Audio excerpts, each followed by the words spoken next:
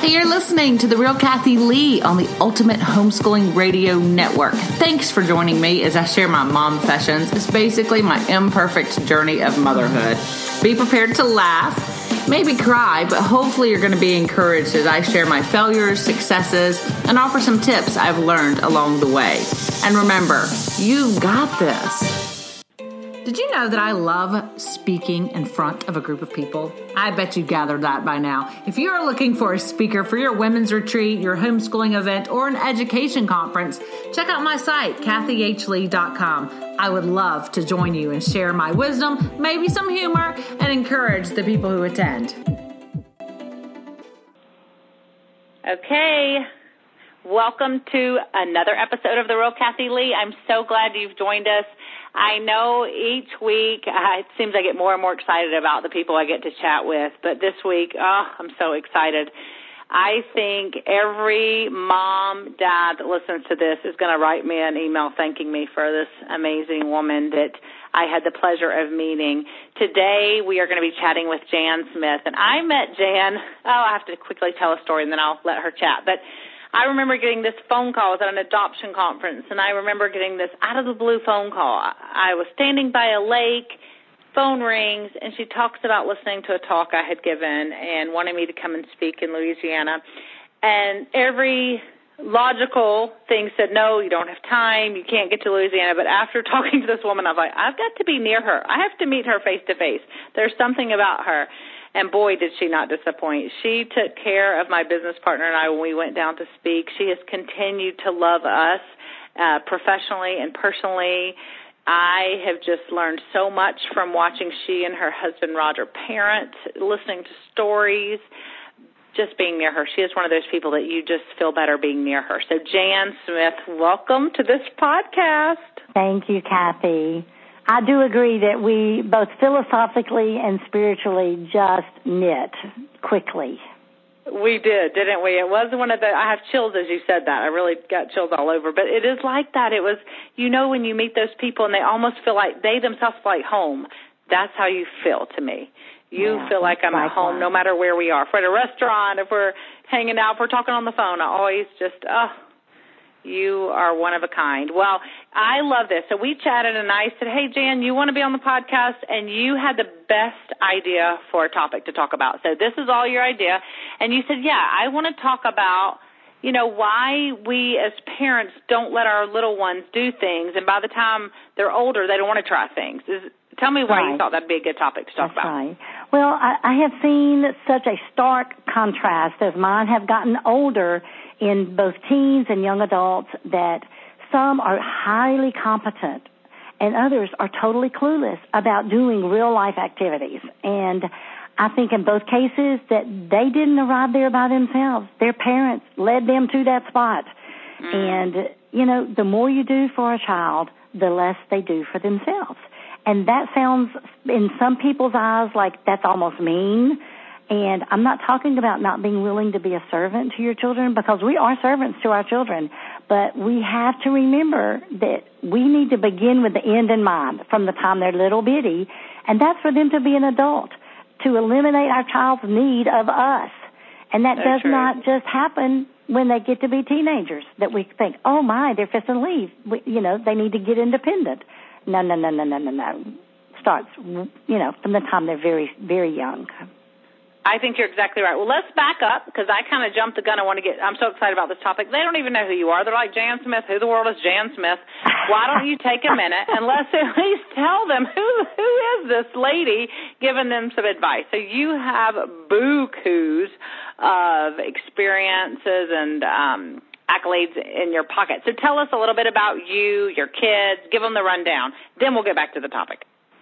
Well, I'm married to Dr. Roger Smith in Louisiana. We live in North Louisiana, and we started homeschooling back when the most common question was, is that legal?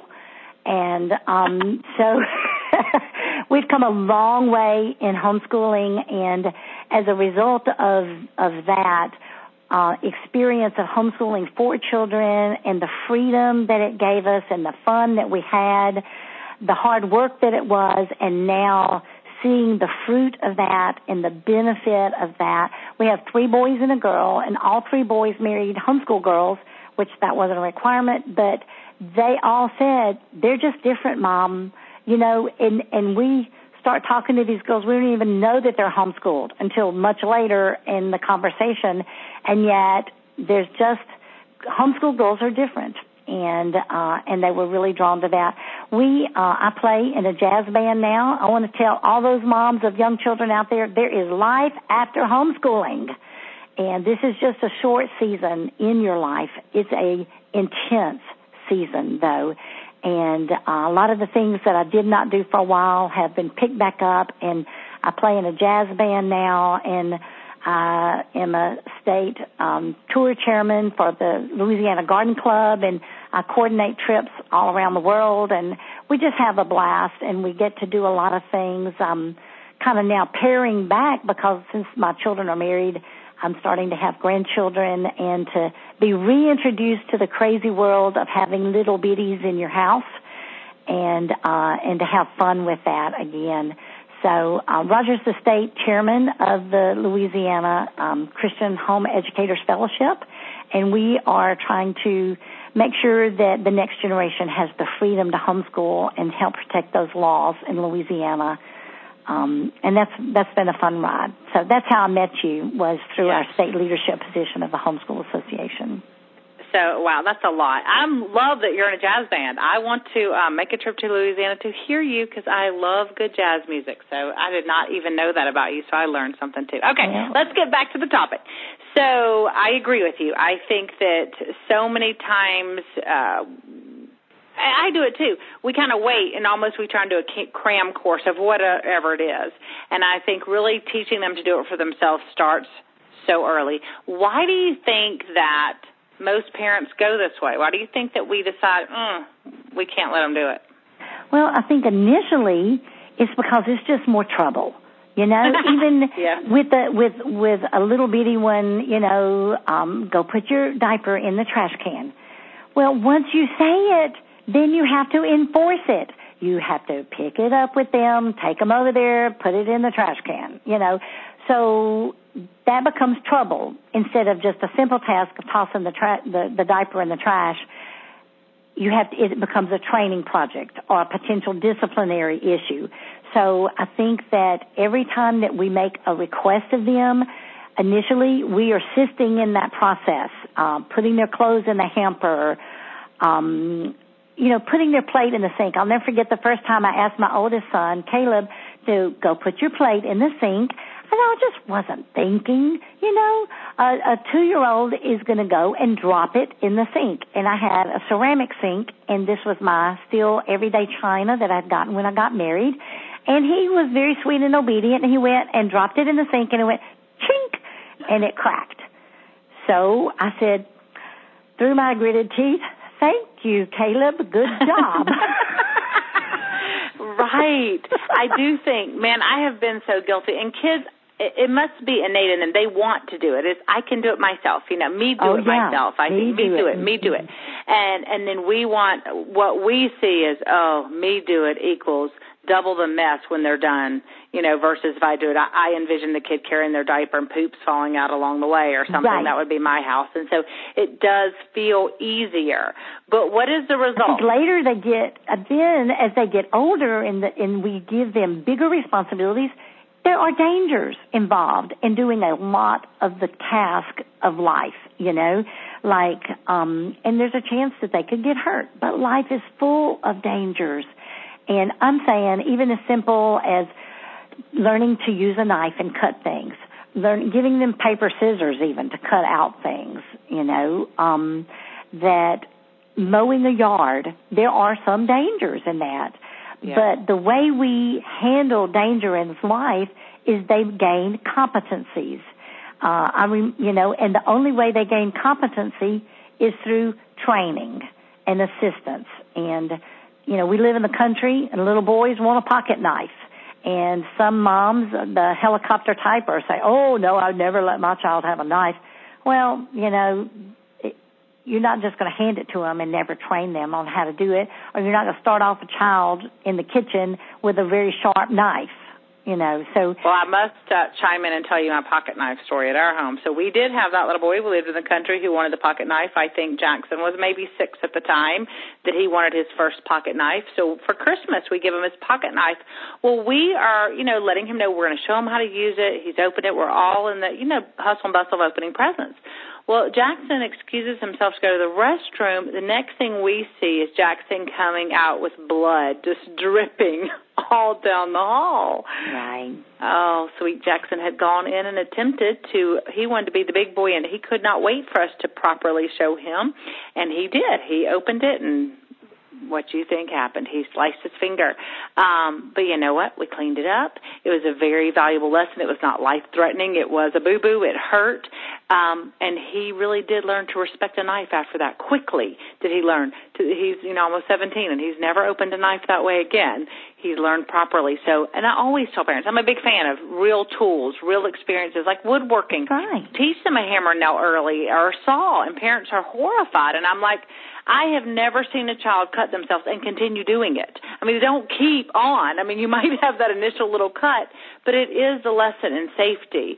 It's not something where usually a kid's going to go, hey, I've cut myself. Let me just keep that up. So it is, I think it's powerful. It's powerful to teach them at an early age the real way, the proper way. They learn to respect those dangerous situations. I think often once kids get older and we teach them, then they don't have the same respect for it. They're in that phase of, I've got this. Right. And they don't need the training, and it's more dangerous in the end.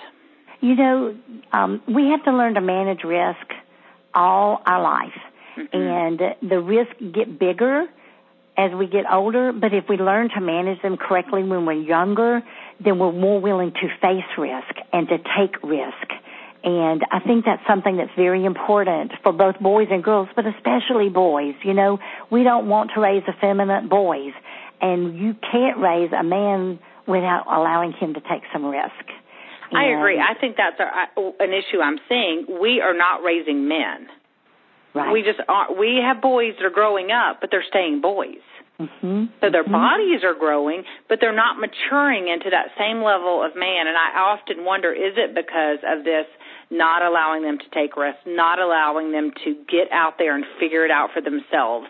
I think part of that is how God designed these boys to turn into men, is that they are the ones who do. And I agree with you. It's important for our girls to take risks, too. I'm a big fan of that. Mm-hmm. So how do you think this whole helicopter mom, this is kind of something that's interesting to me. How do you think this whole helicopter mom started, this mentality?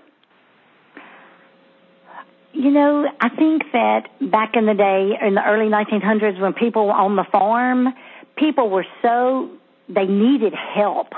And children were seen as helpers and not as just something for us to love and protect and cherish. And I think in unhealthy ways, we've kept them from doing the things that we really were in the past. You really needed them to be doing that. They were an integral part of the family dynamic.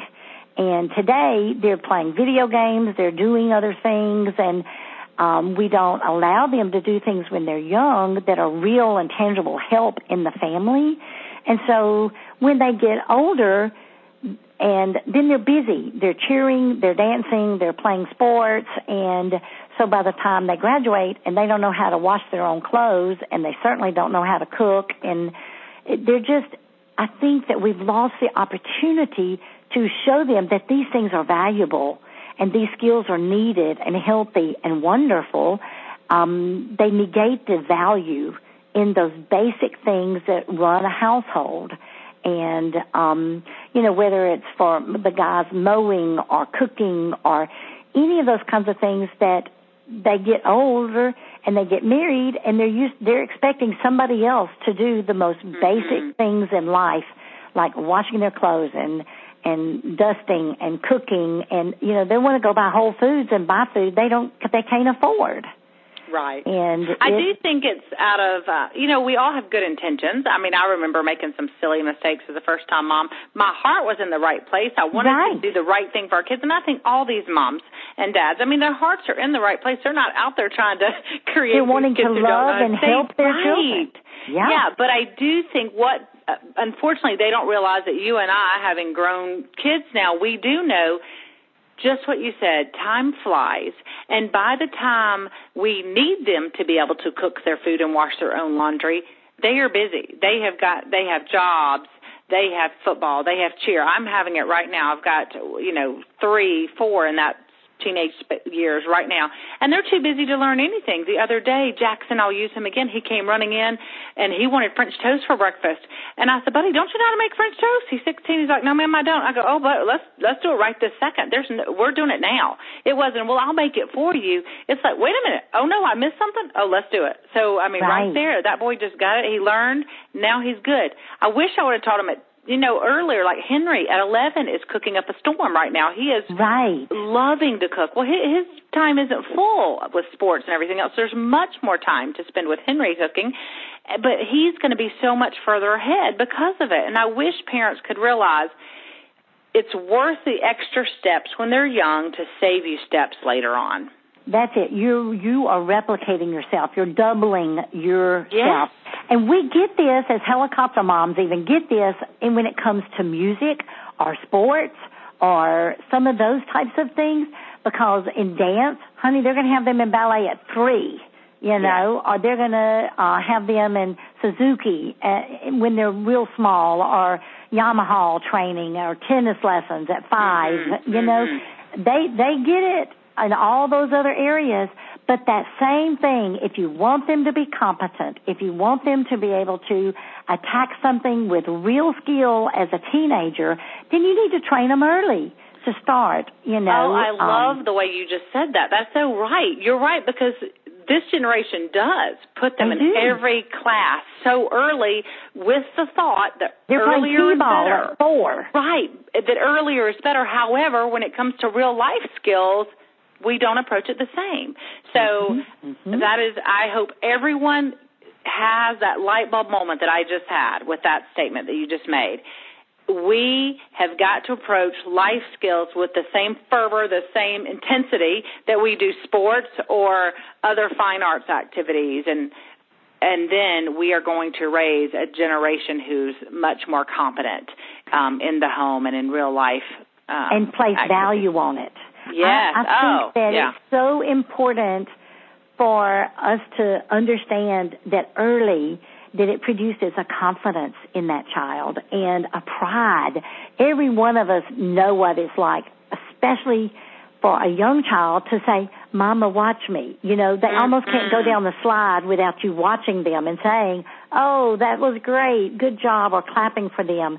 And yet when they do a real skill, like throwing their clothes in the laundry hamper or sorting socks, if you get clothes out and you've got multiple children, then you can dump them on a clean floor and have your littlest ones sort them according to the age, whose clothes are which child's clothes, or just pairing the socks. That is math.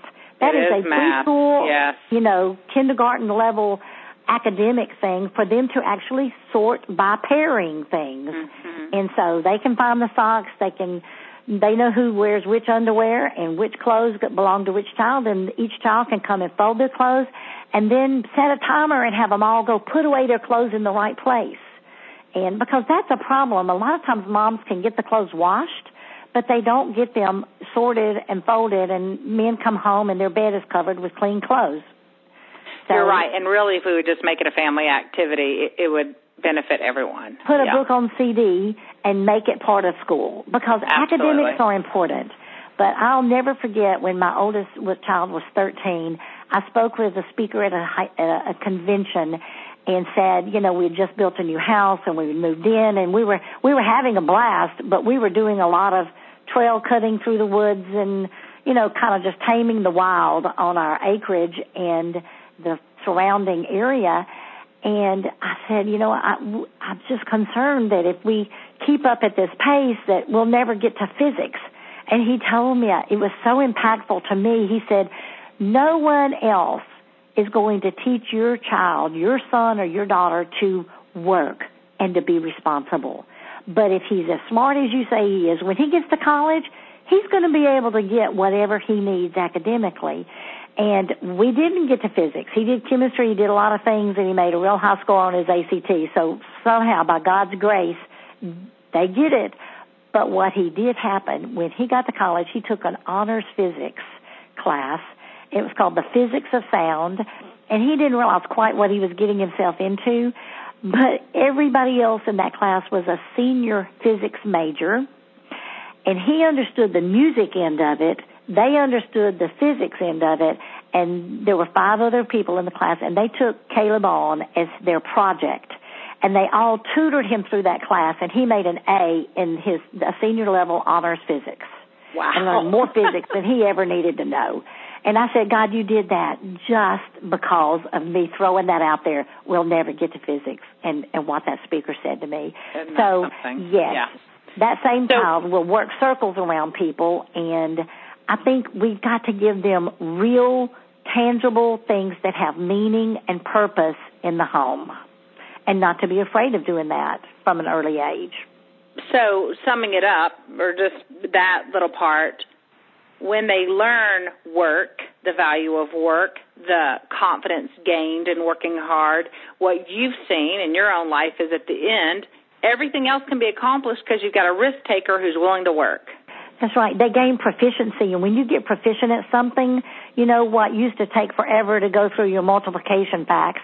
When they get proficient, you just can fly through that. Mm-hmm. And in high school, when they have activities going on, you have teenagers that can get in there and throw together a meal with you in half the time because everybody has a skill already. And so you can just accomplish more things. And when they're older, I know students from across the country through speech and debate and through the Homeschool Speech and Debate League. And these kids, they are these 20-year-olds and, you know, in their 20s, they're being promoted to leadership positions because they're competent. They know how to accomplish a task. And so they are, they're just helpful to have around when they're high schoolers. And I hear so many parents at church and other places saying, the teenager years. And I was thinking, dude, my teenagers were so fun and we could get some work done. By the time they were teenagers, we had fun together because we worked hard and yet we played hard.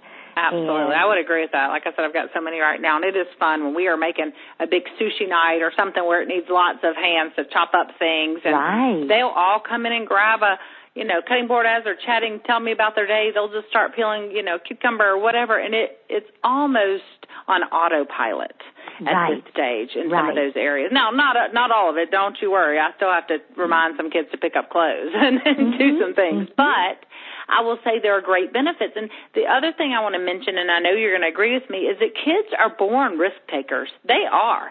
It's the parents who take it out, or some adult that takes it out of them. They want to take risk and try it for themselves and try new things. And then we, in our, again, well-meaning self going, oh, no, not right now. Let me do that for you. We encourage them to stop taking risks. And Absolutely. I think we are creating adults who are scared to go after the job. They're scared to attempt to even give that speech, or they're I'll fearful. give you a perfect example. I Please did children's music when the children were growing up, and if you ask an 8-year-old to sing a solo, or they're game, honey. They're proud of themselves. Or a 7 or 6-year-old, they can get up there, honey, take that mic and belt it out. But if you ask a 16-year-old to do it, they're terrified. Unless they have been trained and already have a certain skill level, you're not going to talk a 16-year-old into getting out there without shaking in their boots. But when they were younger, they're willing to take that risk, and then they have the confidence is old hat by the time they get older. Yeah. So if you ask a teenager to vacuum, you might get their eyes roll. But if you ask a 6-year-old to vacuum, give it to me. They're excited about it. They are more than glad to vacuum. Let them do things where they can take risk early, like sweeping the garage. They can sweep the garage, and if they miss some, does it matter? No, but it takes some time to kind of figure out that sweeping motion. But children can get pretty good at sweeping the floor if you're not fussing at them the whole time they're doing it. What are some other things, Jan, that you think little ones can do? Give us some other basic real-life examples. Dusting the coffee table, dusting other things. If you give them just a cloth that has been with a little bit of vinegar and some water, which is what furniture makers recommend, and you squeeze it out till it's almost dry, there's not a lot of damage they're going to do in dusting the table. And if they miss some, it's okay. But they can learn to dust. They want to be mama's helper. They do. They can fold washcloths, sort laundry like we made reference to. Animal care, they can start that at 2 or 3 with your assistance, learning to pour a cup of water in the dog's bowl. Or to whatever animals you have, they can learn to do that from an early age and feel good about it, that they're taking that pride. And it always starts with your assistance, but they can do those types of things as they get older. They can help you bringing in the groceries. When mine were in in elementary school, I used to make my grocery list in 3 sections according to the layout of the store. And we would get there and we'd get 3 buggies. Each of the older 2 children and the younger children would ride in one of the buggies.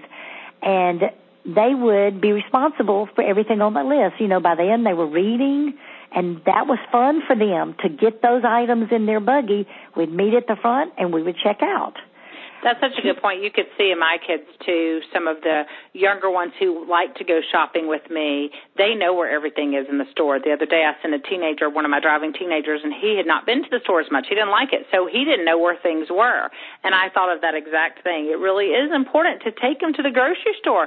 That is how they are going to learn. Later, you need to give them a credit card when they start driving on their own so that they can say, hey, I need you to stop by the store and pick up this. Absolutely. And a lot of people are afraid of credit cards. You have no idea how great that is to be able to send a kid to the store. It is the best. A couple of other things I wanted to mention when they're little, some of my favorite activities. I really encourage moms to have a low cabinet where kids can put away their own cups. Their own utensils, their own plates, so they can actually take them out of the dishwasher and put them away themselves and put them in the dishwasher. Those just basic things like that. I do have that on my list. Putting dishes on and off the table, setting that table. Setting that table is just such an easy one. Washing the car. When they're in elementary school, washing the car is a big fun thing to do. It is a big fun thing, especially as hot as it is in Georgia and Watering Louisiana. plants. Yeah. And pouring their own drink. You can get small little pitchers that are just really only a cup or 2 themselves, but it has a spout. They can practice pouring into their cup. Again, if there's a spill, it's not going to be a big spill. They're learning, and it is. And I think our reaction, as we're talking about that, is key in those moments. And look, I've been imperfect. There have been times that kids have spilt things or messed up something. I've been calm. There have been times I've lost my mind over it and had to go back and apologize. So parenting isn't perfect. None of us are perfect, but do your best spilled something to remain on my calm. Bible one time when I was having my Bible study. And I remember screaming at him with that Bible in my hand, shaking it in his face, saying, "This is God's Word. It is the Bible." Yeah, and so I'm thinking, are they going to remember God's Word means Mama scream? But it's like, what do they remember? This is why therapists will always have a job. It's so key. I love this topic. I think if you had do you have any resources or where could you send these moms? They're like, okay, I don't even know where to start. This sounds overwhelming. With the store thing, one of the things I did when mine were little is I set up a store here at the house and I gave them real money and I let them shop for things in the store and that we had set up upstairs and had them.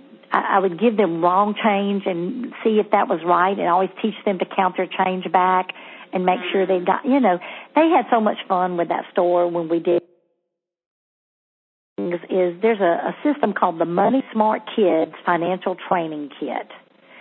And I think teaching them to handle money and to have real responsibilities in that is important. when they get in the high school years, there's just all kinds of stuff you can do too. But there's this really great curriculum called A Year of Playing Skillfully that I highly recommend. It's awesome. Wow, nice commercial. It is a good curriculum. I've seen it. Play is their work, and teaching them to play well is important too. I'll never forget the image I have of mine learning to work early was my 8-year-old when he was my oldest child, and I didn't realize how young 8 is, but he wanted to mow the yard, and so I said, if you can mow our yard, then you can get some other yards.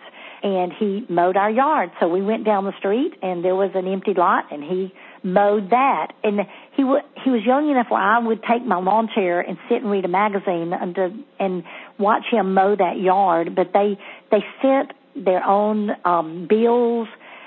There's just all kinds of things that they can learn to do as young businessmen and women. In the animal care, we had horses, and we were breeding some of them at that time, and from the time the foal was born, they imprinted them.